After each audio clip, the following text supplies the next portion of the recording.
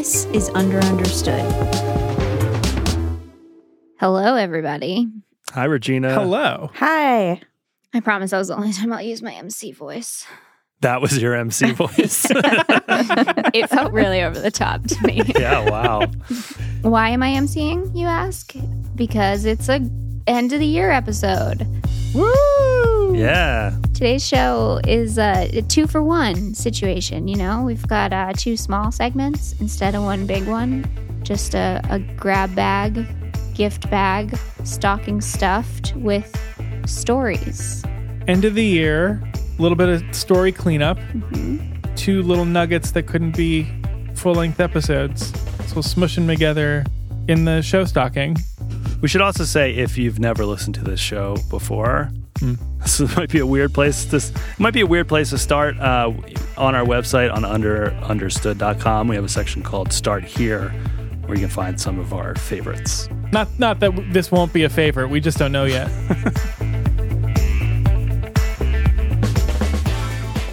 So, you may remember I started the last episode with a question that came from Trivial Pursuit, the hilarious, family-friendly board game. Is this another story about Trivial Pursuit? It is a story about Trivial Pursuit. So, we did that story that was about the question about a boy band that was commissioned to write a song for NASA. And that episode prompted a listener named Andrew to write in through the website. And Andrew wrote, "I think we're all wondering who comes up with Trivial Pursuit questions now. I bet the process is a world away from Laffy Taffy jokes." Meaning that they assume that it's much more formalized. And not user-generated. Yeah. And yeah, probably like verified in some way. Okay.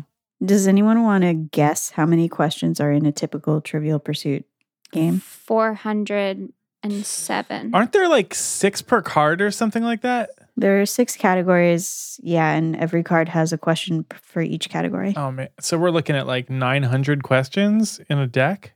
Well, the edition of Trivial Pursuit that I was playing had 3,600 questions. Oh, my God. Wow. So that seems pretty typical for a mainline Trivial Pursuit game. They also have spin-offs and travel packs and like niche editions that have 600 questions, it seems like. There's Book Lovers, National Parks, Rick and Morty. It's a lot. There is a website called triviabliss.com that claims to have the, quote, ultimate list of every Trivial Pursuit version ever created. I will put this list in Slack, and I will link to it in the show notes. So if you look at this list, there are over 100 North American editions and mini packs, plus the international editions and apps and other spin-offy things. So altogether, we're talking about tens of thousands or maybe hundreds of thousands of questions that had to be written for the Trivial Pursuit franchise. This is 277 editions of Trivial Pursuit. Right. Again, some of those are smaller. They're like a couple hundred questions. It seems like the standard sizes are like 3,000 plus or 600. But anyway, it's a lot of questions. So where did they come from? I could not find any official answer to this. I could not find any job listings for Trivial Pursuit researchers. I emailed Hasbro, which owns Trivial Pursuit. No response from them. But I did get to talk to somebody who has been a Trivial Pursuit writer and project manager for nearly 12 years. Oh. His name is Darren King. Hello, this is Darren. Darren is originally from Sydney. I'm a freelance journalist. I have been living in New York for the past nearly 10 years now. I found him because of a blog post he wrote on his website, which I will link to in the show notes. You know, my job is normally asking questions of interviewees, but this Hasbro gig is a kind of a weird appendage of that same impulse, you might call it. So he stumbled into this Trivial Pursuit gig back in 2010. It just came out of a friend who had a connection at Hasbro and thought of me. What was the application or vetting process like? Pretty easy, I'll say. I mean, I just assured them that I was a writer. I think that was the most important thing, and a curious person. And I didn't mess it up, I guess. What does it take to be good at writing questions? Having a lot of time on your hands to go trawling Wikipedia, I would say. Wait. The ultimate source of truth. It's similar to what it takes to make this podcast. I'm going to take 6 months off and just let this guy step in for me. I mean, I'm a pretty curious person, so I will, gladly go down crazy rabbit holes about, architectural styles of the 19th century, or Andrew Lloyd Webber's back catalogue and things like that. So that's a fun way to spend my time, and having a sort of bowerbird-like instinct for the perfect little fact, the interesting fact, I think is what it really comes down to. I think you've got to be a good writer as well. You've got to know how to craft a question without any sort of superfluous words, and make it a little bit witty if you can. Unfortunately, Darren said it's not a really great way to actually learn anything. You are consuming it and spitting it out at such a speed that you don't actually have time to absorb the actual knowledge. Have you ever had a moment where your Trivial Pursuit research did come in handy, like a Slumdog Millionaire situation? Man, I wish I could say yes. Honestly, it really hasn't. I've learned nothing. I can talk about the job in general terms, but if you ask me for a fact, a single fact that I have picked up in my 10 plus years of writing questions, I would say I got nothing. I've actually got nothing. Wow. I relate to that on a certain level. Yeah, me too. So the way it works is, it's project-based. Hasbro will call for some number of questions for a project, and they usually overshoot. So, they need 2,000 questions. They commission 2,020 questions. The project manager assigns between 150 to 500 questions per writer.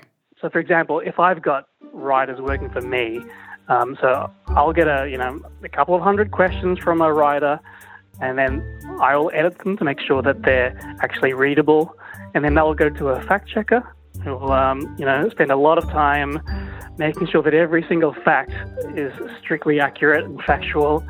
And that includes sort of other facts within the question as well, because, a good question isn't just the thing that's being asked. There's references to a whole bunches of other things in the question.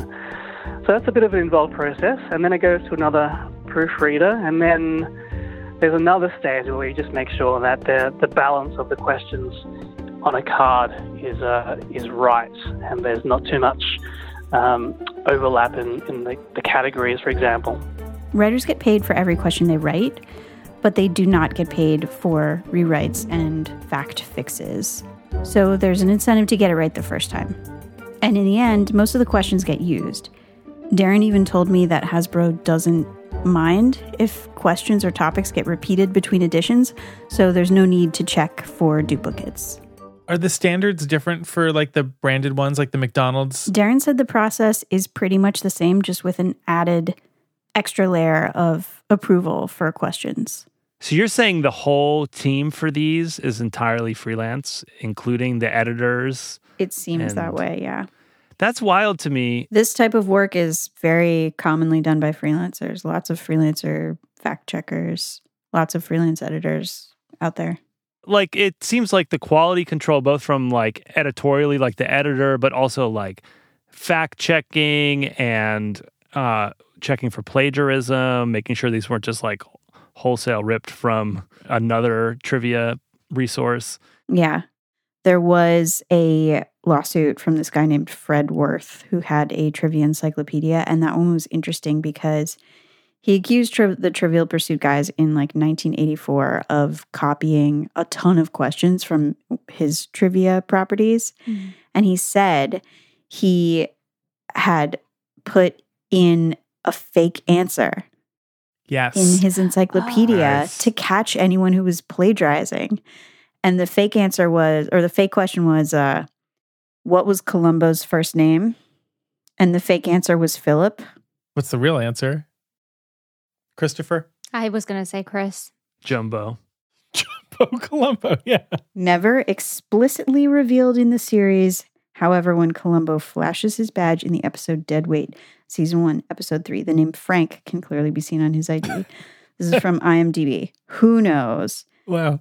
Anyway, so this lawsuit, the judge ended up ruling in favor of the Trivial Pursuit guys, and it was appealed, and they still won.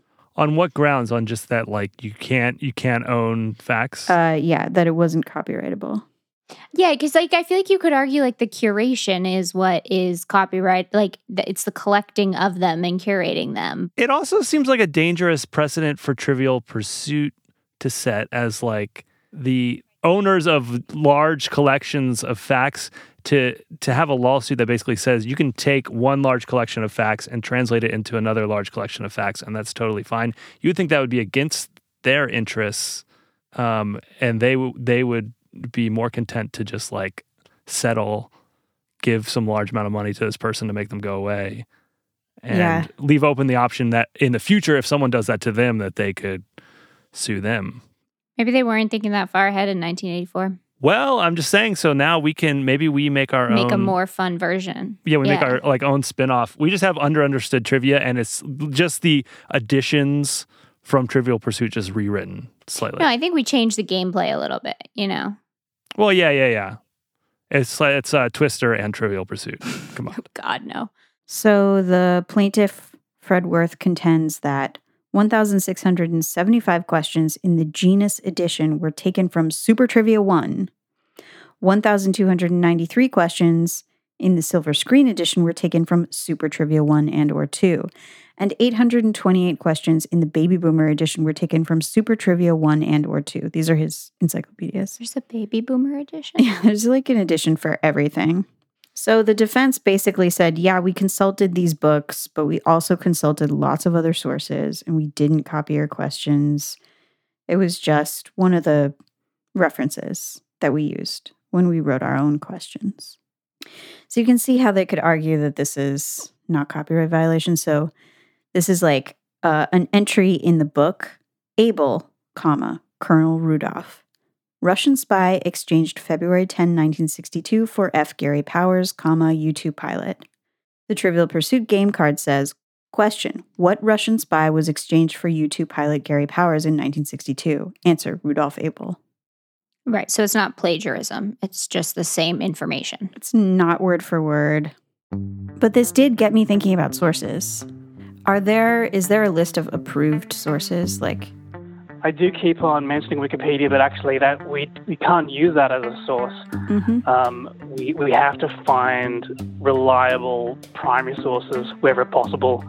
So, .org websites, official histories, actual physical encyclopedias. We would not go to, for example, IMDb for any information because, of the user-generated aspect, so we take that very seriously. I told Darren about the Natural episode, and in the end, it was like the question leaves you with maybe a possibly inaccurate impression, right. But technically, the wording of the question was correct, so... Well, that would get flagged. If I was running that ship, I would flag that question as not strictly accurate, I guess, or giving a misleading impression. That's the kind of thing that should be really flagged for sure. Well, let me read you the question. I'll tell you what we found. What boy band did NASA admit they'd hired to write a song about the International Space Station and perhaps microgravity in 2001? So... Well, no idea. The band was called Natural, and so we ended up talking to the band and hunting down this trail, and a couple things about this question. So NASA did say officially that they were commissioning this song. There were a couple articles that said they had commissioned it, a couple articles that said they were planning to commission it. It ended up that the project died at some point because of the Columbia shuttle disaster. Mm-hmm. And it never got written. And then the quote, International Space Station and perhaps microgravity, was one person speculating about what the song might be about, someone from NASA. Mm-hmm. So the question was Yeah. it was pretty tight, I think. I think it passes a technical fact check. I would ask whether anyone has any chance of actually knowing that fact. It's an interesting thing, but I would probably fail it because of that. I would try to find a way to recast that question so that maybe the answer was just, a boy band, and maybe a multiple choice question where you had 3 different options of who did NASA want to send to space at this point, I spoke to a member of the band who said that his sister had been playing Trivial Pursuit and came across this question, was like, I know this. And I thought, God, that's got to be the only person who has ever gotten this question right. Yeah. So Trivial Pursuit also gets a lot of scrutiny. People who are into trivia are the people who will nitpick the specifics of a fact. And this is especially true when you get into these niche subcategory packs for, fandoms of Lord of the Rings, Star Trek. collab with Trivial Pursuit, Star Wars. Right. These are the type of fans that would fight with the creator of the thing about facts about the thing, Absolutely, yeah. So I came across an old thread of people arguing about the questions in the Doctor Who edition, for example. Yeah. God. I'll drop this in Slack. I don't even want to click the link. Seems tedious. So this person writes, let's see, what's their username? Oh, and it's called Not So Trivial Errors. Joe Keck or Keckles. Yeah, so the title of the thread is Not So Trivial Errors. This person wrote, my findings, out of the 600 questions on 100 cards, I found only 3 major errors, 19 minor errors, including a couple typos, 180 questions about classic Doctor Who, 330 questions about new Doctor Who, 18 questions that concern both old and new Doctor Who, 72 questions that really have nothing to do with Doctor Who, most of which require you to be familiar with shows that have never aired outside the UK. Okay. The 3 major errors are... The question was, which 2 doctors often wore bow ties? The answer was 11th and 3rd. However, according to this internet poster, the 2nd Doctor also wore a bow tie regularly. Well, I do think often is an arbitrary thing. Often wears bow ties. That feels hard. Yeah, that's a fact checker hedge. The fact checker's like, look, we can do it, but you need to say often. Question, what extraterrestrial martial art was the 3rd Doctor fond of using?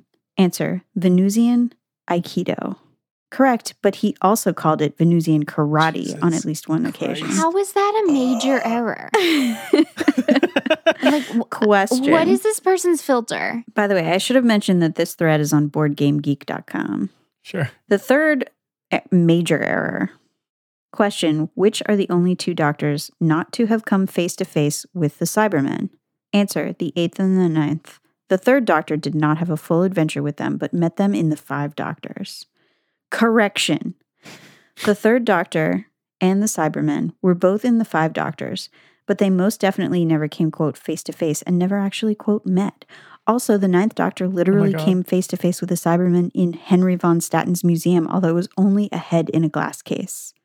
Plus, the show only shows a portion of the Doctor's life. 3, 8, and 9 probably all met the Cybermen at some point in their lives, but we never saw it. Yeah, But it what's going on doesn't off exist. camera? I can't. But I know what the game means. They're just referring to televised adventures. Yeah, of course Well- they are. Yeah, obviously, because it's about a television show. Because literally nothing happened to him outside of the show. Right. He's not real. I don't understand. Well, if you think about their backstory, it's if it's not in the show. And if you consider the possibility of a multiverse, all of them have met each other in an infinite number of permutations. Okay, so this person writes, my verdict. All in all, I'd say it's worth the $16 I paid for it. Any more than that is a ripoff. Not worth $17. Okay, but Trivial Pursuit does sometimes have legitimate factual errors. Here are some examples. Here's a question Darren wrote about that had an inaccurate answer. Question, what did climber Aaron Ralston lose at a mountaineering trip in Blue John Canyon? His life. The guy who lost his arm? His virginity. Uh-huh. The Trivial Pursuit card really? said... No, what Eugenia said. Oh. God, Billy. The Trivial Pursuit card said his lower left arm. However, it was his lower right arm. Oh, that's blatant. Here's another one people argue about. Okay, so this is a pretty early one that is cited a lot as a Trivial Pursuit fumble. Which Roman emperor was murdered in 44 BC? The game's answer is Julius Caesar, but he wasn't an emperor. Oh. His son was the first emperor of Rome. What was he, technically? He was a dictator or imperator. He had a different title. You just pronounced emperor differently. I know, yeah. You could. It's squishy. It's a little squishy. And then here's another one people like to argue about. What became the first mass-produced game-playing console with a built-in hard drive and broadband capabilities in 2001? Xbox. The Dreamcast. Atari? Oh, Dreamcast didn't have a hard drive, I don't think. It had an Ethernet jack. Oh, well, yeah, the technical answer would be like a PC long before that. Trivial Pursuit's answer is GameCube. What? It doesn't have a hard drive. Yeah, does that have a... Yeah, it does. Okay. That's really weird because they described an Xbox exactly and got the wrong answer. That's really weird. So the thing is, the GameCube came out 1 or 2 months before Xbox. And I haven't fact-checked this, so don't come for me. People say the GameCube did not have a built-in hard drive. Xbox had a built-in hard drive. It feels like a fact-checking error. Like somebody wrote it for the Xbox, but then they changed it to GameCube because they were like, oh, it came out a month before, without thinking to check the details. Yeah. So I decided to ask Darren for a job. So is it all freelancers who are writing these? Pretty much. I mean, that's who I was working with. People who had other jobs. So I knew some journalists, fellow journalists, just some people who are similarly curious about the world, who knew how to write as well. So yeah, it was kind of like a side gig for a lot of people. How do you get this gig? How do I get this?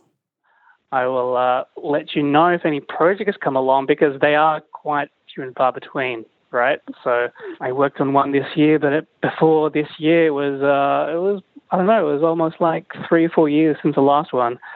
So yeah, it's not like an everyday job for sure.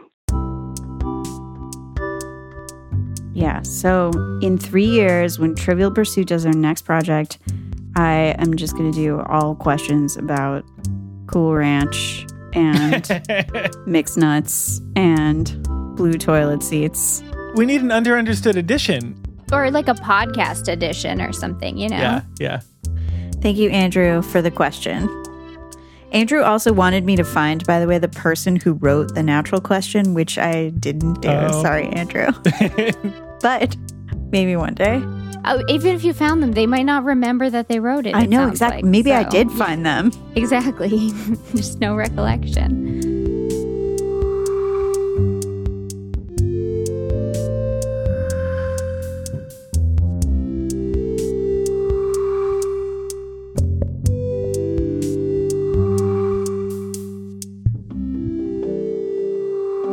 All right, so John. Hey. Are you up? I think I'm up. Yeah. This is not a question from any listener or anything. This is just something I found on the internet. And surprise, we've got a fast food mystery. Whoa. Ooh. We all grew up in the 90s. Were you all Pizza Hut dine-in fans? Oh, yeah, totally. Yes. Oh, is this going to be about the book club? Pizza Hut buffet Mm-hmm. was like a special little thing my mom would do with me every once in a while. Take me to the midday Pizza Hut buffet. Yes. They had cinnamon breadsticks. Mm. And they had, I remember they had like different like super thin crust pizzas that they normally wouldn't have, stuff like that. You remember what the place looked like, though, generally?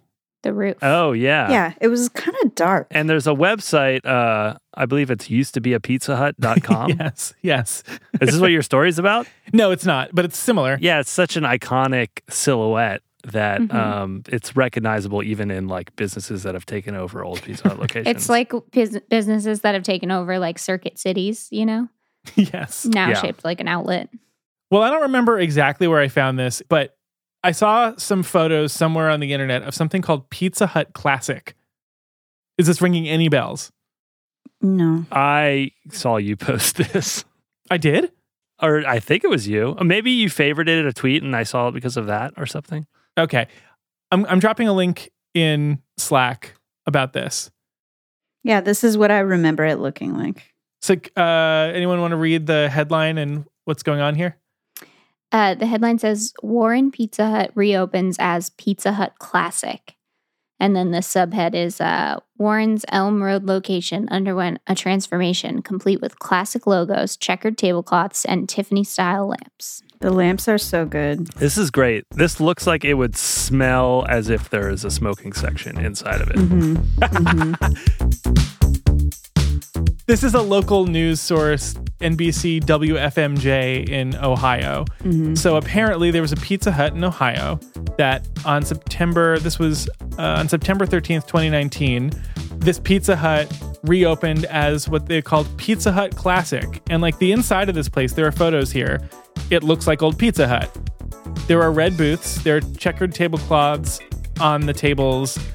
There are Tiffany lamps that say Pizza Hut on them, like I remember the old Pizza Huts having. Lots of wood grain, So much wood grain. carpet. Yeah.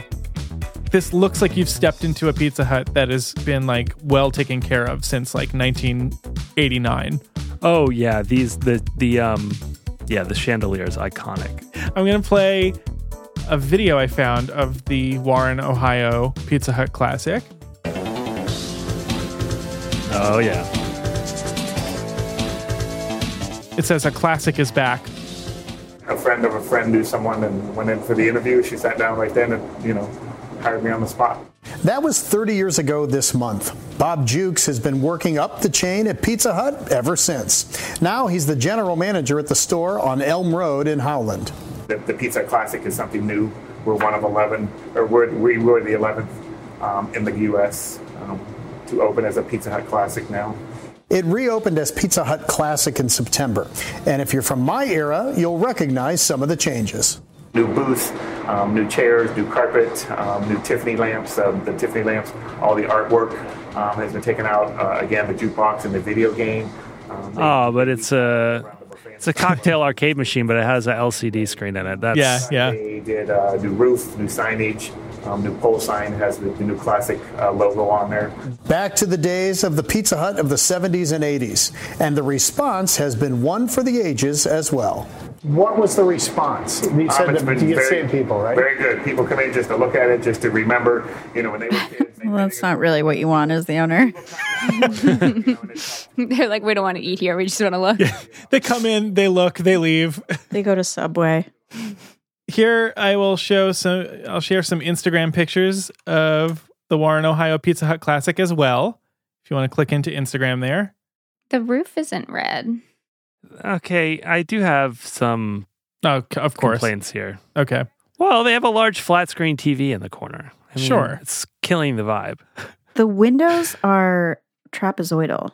Yeah, this was a thing with old Pizza Huts. The windows were not rectangular. They were trapezoidal, yeah. Did the building not have a red roof? No, a lot of them had gray or black roofs. Yeah. Yeah, that was kind of one of my grievances too. The outside looked a little too modern. I thought, Billy, I truly thought you were going to be so excited about this. I am excited, but they ruined it. Oh, wow. The arcade machine has an LCD screen in it. They have a large LCD screen in the corner. Okay. I mean, what's up with all these LCD screens? Are they on the hook with big LCD or something? All right, we still haven't described the photos. It looks like a classic Pizza Hut, but filled with LCD screens. Oh my God. Oh, and then there's a Book It poster. That's what I thought you were going to be talking about. A Book It poster? Yeah, wasn't Pizza Hut, this is my only memory of Pizza Hut, is that like there was some sort of like book thing with schools where like if you read certain books, this is the only situation where I would go to Pizza Hut is like if I got like enough coupons basically for having read the books that I would get like a free personal pizza. Oh, wow. Yeah, this was huge. Yeah. So from that video, you might recall that the manager, Bob Jukes, said that they were the 11th Pizza Hut Classic in the country to open. Yeah, that's surprising. Yeah, I had never heard of these things. and I looked into it. There is no official press release about Pizza Hut Classic. The Pizza Hut website does not list Warren, Ohio as a Pizza Hut Classic. There's nothing different about it on the Pizza Hut website. And I found one other YouTube video about any Pizza Hut Classic. This is Ramblin' Backroads with Bo and Ra. We are rolling through Eureka Springs, and we found a Pizza Hut Classic. Yeah. And it is an old school pizza. It looks like one. It smells like one. We're going to check it out. Pizza Hut Classic. I see LCDs. Oh, come on. Everything else is perfect. The place looks cool as hell, though. Yeah, minus LCD screens. Yeah, okay. Also, it looks like it has a modern HVAC system. I don't know. Billy. You're being absurd. I'm joking about that part. Does it have the classic red cups? They do have they have the red tumblers. Okay, yes. That makes up for it. Yeah. So this is in Eureka Springs, Arkansas. So that's another Pizza Hut Classic. And if you go into the comments on this YouTube video, the top comment is, awesome. Thank you so much for this. I've been trying to find out where the Pizza Hut Classics are for a couple months now. Anytime you search for Pizza Hut Classic anywhere on the internet, it is not mentioned very often, but when it is, and there's a comment section, the comment section is full of people asking where Pizza Hut Classics are. There is no definitive list of Pizza Hut Classics anywhere on the internet. They're not collected. They don't seem to be aware of each other. The most common thing people want to know about Pizza Hut Classic is, where can I find a list of Pizza Hut Classics? There is a Reddit post over here, and it asks point blank, the name of this Reddit thread is there a full list anywhere of all Pizza Hut Classic locations? And basically the comments arrive at no. The answer is no. There is not a list anywhere. There are no press releases. The only news clip I could find anywhere was about Warren, Ohio. It seems like Pizza Hut doesn't want to call attention to these locations at all. It's weird. I don't understand why they wouldn't want to call attention to it. It's clearly an investment to do it. This is how I feel. Unless they are A/B testing, I don't know, and then that would throw off the test. Or it's a longer game strategy of letting the myth of these trickle out there and trying to create this kind of hype of where are they? How do I find them? I just feel like there's no corporation that's good at a strategy like that. Like a subtle, let them come to us, that doesn't translate. The closest thing I could find to an official acknowledgement of Pizza Hut Classic is this commercial starring the guy who played Daryl on The Office. Oh, yeah. He's in a series of Pizza Hut commercials, and the aesthetic is kind of the same. Man, me and Pizza Hut go way back. I've been playing this game since '82. See, that one they have a CRT in. Yeah, no LCD screen in this one. Who eats dots anyway? I need a variety. So he's sitting in a room that looks inspired by Pizza Hut Classic. Yeah, I see the light. It's got the Tiffany lamps, the brick. He's playing an arcade game, but no mention in this commercial even of Pizza Hut Classic. It's just a Pizza Hut commercial. So, looking around, from that Instagram post that I shared with you, I found someone who knew a little bit about Pizza Hut Classic, a little bit. So my name is Rolando Pujol, and by trade, I'm a journalist. I'm an executive producer at WABC TV in New York. But on the side, my avocation is traveling the country, sort of exploring these nooks and crannies of places with overlooked, forgotten roadside Americana. Great hobby. I really thought it was going to be of exploring Pizza Huts. No. Also a great hobby. So Rolando has a website. It's called The Retrologist, and he's got an Instagram account that's dedicated to old roadside establishments in the U.S. And I quickly began to realize that these kinds of posts, the old diners and the old McDonald's and these kinds of places, those were the ones that were resonating with people. What draws you to these things? What is it about the roadside Americana that's interesting to you? The wonderful thing about roadside Americana and this kind of nostalgia is that so many aspects of life intersect, right? I mean, you're talking about architecture, design, culinary history, fashion trends. So much about our history as Americans can be explored by looking at a place that's a time capsule of a particular time. And just noticing these older places, and then really beginning to notice when the mass extinction events began to happen in the 2000s, when these places began to disappear and places that you took for granted. Oh, that place will never go away. It went away. There was just such a development boom in that first decade of the 21st century that I began to realize that, oh my God, these places are incredibly precious. So we're talking about places that are like kitsch, right? Like old retro kitsch that kind of represents like an older America. And what he's saying here about this all these places closing, it tracks with places like Pizza Hut. A ton of Pizza Hut locations began closing dine-in locations in the last 10, 20 years and shifted to pickup delivery. They're doing ghost kitchens. There's like a wing brand that is actually a Pizza Hut. So that's part of what made these Pizza Hut classics exciting. Wait, didn't they already have a wing brand? Wing Street or something? Yeah, that is the wing brand, yeah. That pre-existed ghost kitchens, though.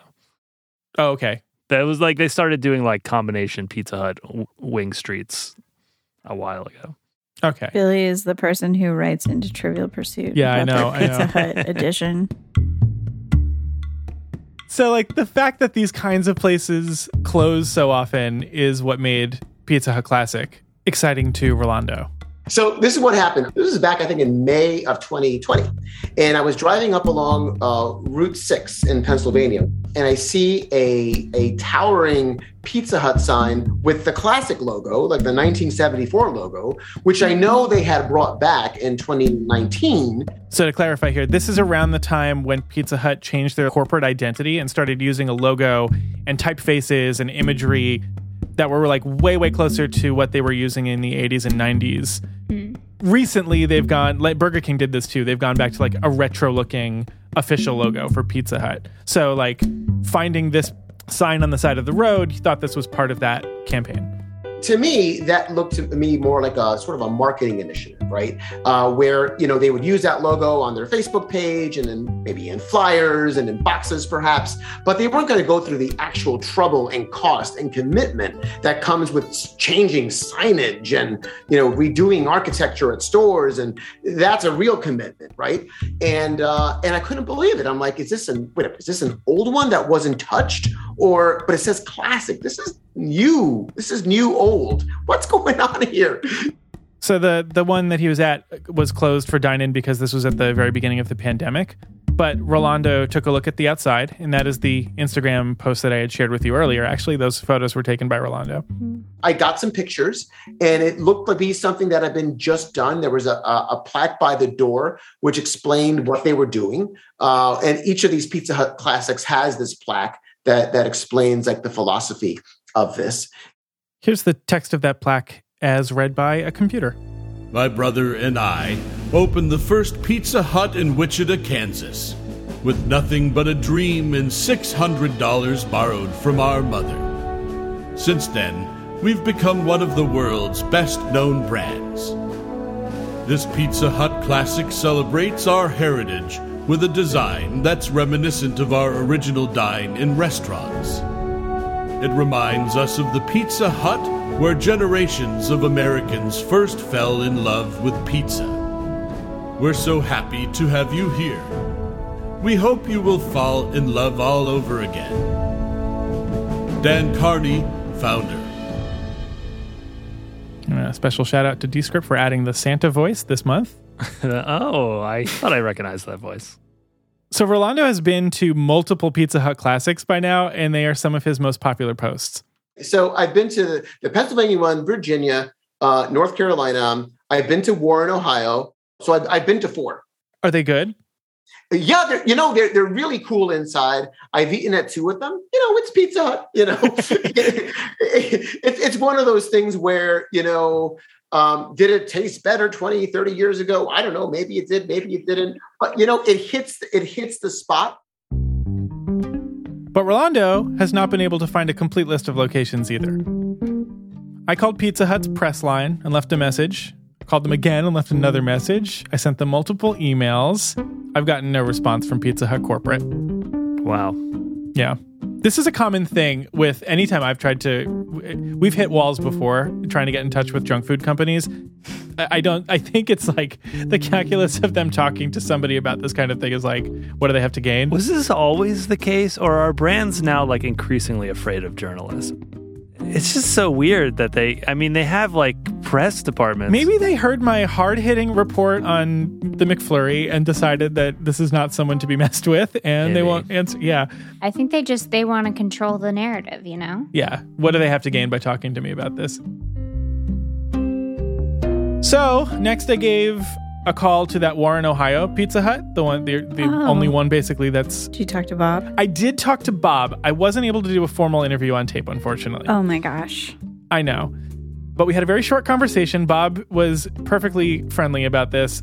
His restaurant is part of a pretty big group of Pizza Huts franchised by Hallrich Incorporated. Mm-hmm. They have 124 Pizza Hut locations in Ohio, Pennsylvania, West Virginia, and Indiana. And what Bob explained is that Pizza Hut has been, we know this, they've been closing dine-in locations in the past few years. But here's the interesting thing. For some older restaurants like his that need facelifts, Pizza Hut made the Pizza Hut Classic treatment available to them as an option to do as like a retrofit. So apparently it can cost $600,000 to $1 million to totally like gut renovate an old Pizza Hut to modernize it. Wow. But if you want to flip it and turn it into a Pizza Hut Classic, it could be $50,000 or $60,000 because they don't modify the building. Oh. Right? So you wouldn't go modern and then go back. You would go directly from dilapidated to classic. Yeah, so that isn't really the path that his restaurant had taken. They I didn't remember this at all. There was a thing called Pizza Hut Bistro for a while that was like more upscale or something. They've done a few facelifts, but the bones of the place have been the same the whole time. So like for these older locations that have the booths and the salad bar and these kinds of things already in, it's like way cheaper to just now they've got this concept of a Pizza Hut Classic. You keep all that, you put in new carpet, you reupholster the booths with the vinyl, add the Tiffany lamps, bring in whatever arcade machines are available, and like it is a pretty cheap and quick flip on the place. Huh. It's because they're using LCD screens that are very cheap. Sure, yeah, you don't have to maintain those CRTs. Yeah. But where are these things, right? Bob didn't have a list himself. He doesn't know where the other ones are. He only seemed to know at the time that he was the 11th one. Not even... he didn't even have a list of the other ones in the Hallrich group. But he said there were a few of them. Based on what you're saying, it makes sense that these would be in kind of more rural or like more offbeat areas because that real estate would be too valuable in like a busy metropolitan area, right? It would be quickly turned into something else. Mm-hmm. Could I pay to turn my basement into a Pizza Hut Classic? I guarantee you could. But not in an official capacity. Oh, okay. You just have to become like a franchise owner. Yeah. Oh, okay. Mm-hmm. I don't think even then. Like, if I could do a GoFundMe for the $50,000 to $60,000 or whatever you said. Well, this is what the Patreon is ultimately for, right? Right. For my basement Getting Pizza Hut. there. So Bob didn't know where the other ones are. I spoke to another person at Hallrich. They don't have a complete list of locations. They said they would get back to me about the Hallrich locations, and I haven't heard anything at the time of this recording. So I took it upon myself to seek these out. Over the last week, I've done kind of like a red string situation with a bunch of Pizza Hut Classics because every time you find one of them posted, the comments usually include someone else who's like, oh my God, there's one of these near me too. I thought it was the only one. Mm-hmm. And they'll list where that one is. And you can kind of follow this as like a web of people comparing notes about Pizza Hut Classics and kind of start to develop a list of Pizza Hut Classic locations. Nice. Classic research technique. Yeah. So I've spent hours this week on Instagram, Reddit, and YouTube and compiled a list of, what am I up to right now? 14 confirmed and 2 that are questionable that I want to look into more because the Google Street View is outdated. Nice. So we're getting close. If it was 11 in 2019, I feel like this is getting close to a complete list of locations. Mm-hmm. Wow. What a great public service. Yeah.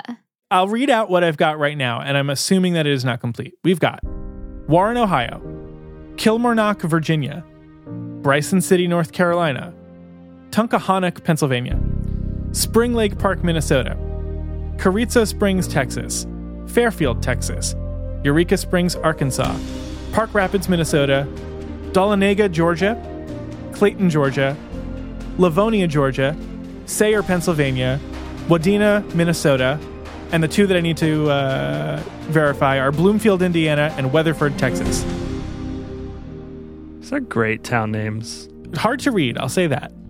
There's a bunch of states with 2 in them, some with 3 in them. Like, I'm curious about just the division of these. I guess maybe it just is like a franchise thing. I'm curious. I think if I were to dig into this more, you'd find that these companies, these franchise companies, a few of them have gotten into this as a way to flip stores.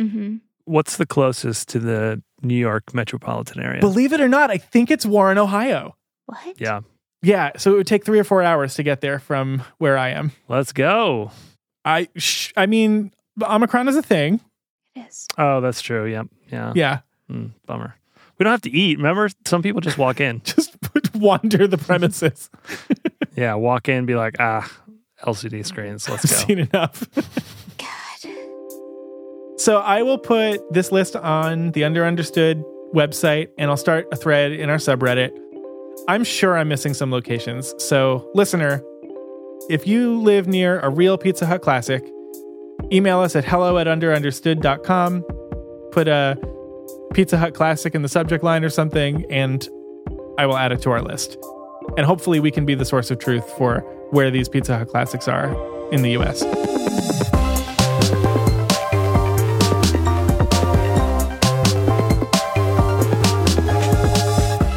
That's it for Understood this year. That's 2021. Thanks for listening. Happy holidays. We have a Patreon and a bonus show that we've done more than 50 episodes. 61 episodes as of this week. Wow, 61 episodes. If you sign up for our Patreon, it's $5 a month. You can immediately listen to all 61 episodes and then unsubscribe. That's fine. Well, that's one way to do the pitch. I mean, if you listen to all 61 episodes, like, you've earned it. You get, in a month, that's a lot of us. You can unsubscribe. If you have a question that the internet can't answer and you want us to find the answer for you, email us at hello@understood.com. Some of our best episodes have come from listener questions. Definitely. Oh yeah, and now you can give us a rating on Spotify, which is cool. You think we can get more stars than Rogan? Well, it caps at 5, so... No, I mean like a higher average. Oh, maybe, yeah. Let's go for it. Please have a happy new year. Stay safe. Get your booster. And we'll be back next year with more episodes. Bye. Bye.